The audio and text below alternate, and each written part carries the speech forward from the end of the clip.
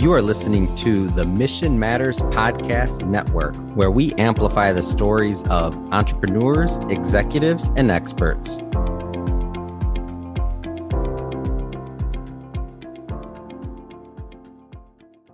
Welcome to the Hiring Line, episode 2. My name is Scott Sharon. I'm very pleased to have my first guest on the show. Chuck Stahl is with us today. He is the CEO of D4M out of Toronto and also the co-founder of Climb, who brings you this very podcast. So Chuck and I have been friends for a long time. Very happy to chat with him and give him an opportunity to introduce himself and his company, their mission, kind of what they're up against within the talent landscape today, and see where we go. And hopefully we can find some decent fits for his roles moving forward. So welcome, Chuck. Hey, Scott. How you doing? Good to be here. Appreciate being here. I'll tell you a little bit about D4M International. We're primarily an SAP consulting company. Most of our work is in the manufacturing and the automotive space. We are global in that we do have offices in Toronto, Detroit, Mexico City, and Paris, France. So we have done implementations across North America, South America, and Europe. We are a boutique firm. And really the challenges that we face are global because probably 20, 25 years ago, the technology world went global when talent started coming into the country from everywhere. And that then led to delivery of solutions from anywhere on the planet because of the technology infrastructure that now exists. And so the talent pool is very limited. Just to give you a perspective, I was at a CEO roundtable or summit back in, it might have been 2008. And back then, the CEO of Manpower, or the CIO of Manpower, rather, said that the world will not have enough technology people by the year, I think it was 2010 or 2012, to take care of all the needs just in the US alone. And so that's something that, I think has come true and we've been living day in and day out. So it's a tough world to compete in and a tough market to find good talent and to keep good talent. Just recently, I've had probably 4 or 5 situations where I've gotten involved to make sure that we kept talent that was being poached by other competitors. Absolutely. Absolutely. And then I often wonder too, unique to the IT space is, to your point, IT kind of changed the entire landscape from a talent perspective, especially, 20, 30 years ago, maybe a little bit more. But I've often wondered, how that impacted the engineering space altogether, because the people who enter IT prior to IT naturally probably would have entered some other type of engineering field. You're pulling from that very limited realm of talent that otherwise would have been an electrical engineer or a mechanical engineer and ended up somewhere else. And so IT came on and, it didn't necessarily increase the amount of people who are destined to become engineers for whatever reason, access to education and personality and everything else.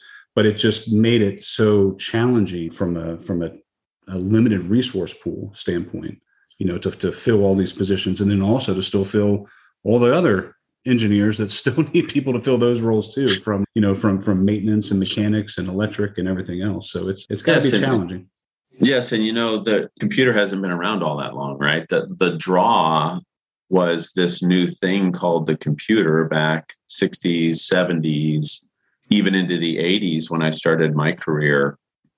The computer was a nice to have glorified calculator, right, where you would talk to business people and they'd say, well, I don't know if I need this thing, right? Well, whereas today it's a must-have, it's a needed tool for your operation. And so it's in the fabric of every company, both in the back office and oftentimes in their, products and solutions that they offer. And so you have this new thing that was created called this computer, which generated a lot of interest from people who maybe are technically oriented, that it became very interesting for them and the market got created. So you had this new tool that people were like, wow, this is pretty cool. This is different and exciting from what they were traditionally used to. And so that created a large suction of people into that space. Absolutely. And, it was disruptive. With as competitive as it is, especially in your specific industry, and not only are you just in IT and that's competitive on its own, but you're in a niche segment of IT, which makes it even more hyper competitive to find the right skills. So as it is, I mean, what is it that you see that separates D4M from the competitors out in the field? Well, you bring up a good point. To take the thinking further that I was referencing earlier, is you have the creation of the computer, and then you had created the creation of software and solutions on top of that technology, which has led me into the SAP space. So our primary focus is on SAP. And honestly, what makes us unique and different, a big part of it is we're privately held. And we really, really, really try to put people first. And I'm a firm believer that if people are treated right and they are given the ability to grow, both personally and professionally in your company, that they're going to be around for a long time. And you don't always put profits over people. And I try to emphasize that in our company continuously. It's like, hey, I've been in business where the market's been really good and our business has been bad, and vice versa. Our business has been good, the market's been bad. So there are times when the market is, we're in a situation where we might have a bad quarter and we have to think about, hey, wait. Are we going to spend this money or spend that money on people? And I really, really, really push our executive team to say, hey, we have to think long term. We're in a competitive market here. We have to really treat our people right and make sure that we're doing things, even if it's a little painful in the short term, to make sure that we retain the talent. And I'm a firm believer, if you have good people and you invest in good people, those people will take care of you tenfold. 100%. So, and I know that, you've been an executive and an owner of several other firms, through the course of your career, and you have, fairly recently, found yourself at the head of this firm. So what was it that attracted you to this company? What did you see that made you believe that, hey, this is the place for me. This is the right opportunity to grow? Well, initially I was consulting with this firm, and I became very fond of the leadership group of the division that I was consulting with. That was number one. I saw a lot of potential there. Number two, I saw some impressive results in a tough competitive industry in the automotive space. And on one hand, I thought, I know this business really well because I've had businesses similar to that, basically SAP consulting. However, I learned over time that it was different. And I thought, wow, I can really learn, right, from this opportunity. And then, really the last thing was, I think this opportunity was placed before me for a reason. It was a good deal. And, good deal, good people, good opportunity. What's not to like about that, right? No doubt. So how do you feel COVID has impacted staffing and hiring for you specifically? Well, interestingly enough, we've had more conversations about travel or no travel, face-to-face or no face-to-face. There still are some people out there who will ask that as their first question when you're recruiting them is, will I have to travel? Will I have to go face-to-face? Because there's still a lot of fear out there. Right. So that's one thing. But with that said, something else that has affected our industry or our particular business is that, automotive was on a shutdown for a couple of months, which we were told basically has created a multi-year catch-up period for automotive. Right. Yep. And so that just means that automotive is working hard to catch up. And so the business is good, it's strong. And so as a result of that, our business is good and strong, which just, again, makes it more competitive because not only do we have consulting competitors in our own space, but now we also have our customers who are raising the bar, recruiting people, expanding their staffs because of what's going on in their market. Absolutely. Yeah, I'm up against those same challenges myself every day, especially from a travel aspect. There's so many folks are looking remote only. And, I think the world is trying to shift.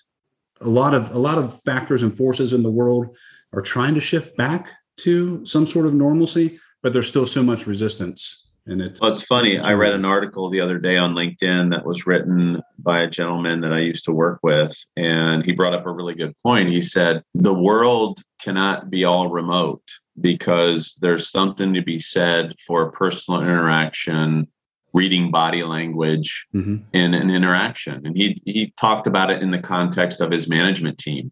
You can have a management team meeting remotely, you don't get the advantage of seeing any of the body language in the room. Right. And, right. He said he realized many times after his executive team had a meeting that something was off, and he went and approached those people and got things sorted out. And he would have never seen that had it been remote. So no, I'm a big proponent of face-to-face interactions. I don't like, I'd rather spend the travel money than I would push people to stay home. Right. Agreed. So that's part of how we build relationships, right? It's even the handshake and the half hug, and having a beer after the meeting or whatever. And it's just at the end of the day, right? At the end of the day, people work with people. People buy from people. Exactly. Right? People engage with people. It's just human nature. 100%. 100%. Are there any specific openings or roles today that are really kind of a thorn in your side that you wanted to highlight? Honestly, we're always looking for good people. Core SAP modules are high on our list because I'm a firm believer. If you find a good person, obviously assuming you can afford it, but you bring them on board because they end up bringing goodness to your company and developing, expanding and helping your company grow and develop. So we're always looking for good people. We usually always have ads out there looking for people. So, now's a good time for us to expand and to grow. And I'm also a believer, you're either growing or you're dying as a company. There's really no in between. I prefer growing over dying. Don't we all? For sure. Yeah. Yeah. So now with a lot of your roles, are you still, I know, we have those preferences to kind of return to normalcy, but for some of your consulting or project management roles, are you still supporting a remote type of infrastructure or a hybrid kind of approach? We are because our customers are still supporting that. Mm-hmm. Right. So it's really driven by the customer for us. So there still seems to be an understanding sentiment out there that remote is okay with our customers. Right. Especially, for certain types of deliverables and certain types of roles. But, when you hit, I think, certain areas of projects or certain times, certain things that are getting done, I think it's critical that people will show up on site. Yes. And you also have to understand that in our industry, remote work started coming on the scene in, the late 90s, early 2000s. Yeah, of course. When there was offshoring that started occurring. Right. And so our industry over 20, 25 years has been developing the ability to work remotely because of the global need for talent. And so we're actually experiencing a little bit of a balancing and a pendulum swing where, companies are figuring out in delivering their solutions in the SAP space, what is a good mix of onshore and offshore. So we've been working on that for 25 years.